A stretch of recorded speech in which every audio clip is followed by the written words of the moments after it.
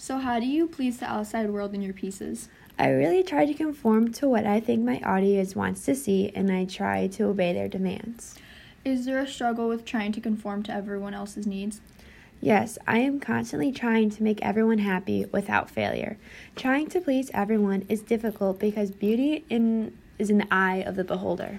You say beauty is in the eye of the beholder, but you still avoid what you want to show people, and you just show them what they want. Yes.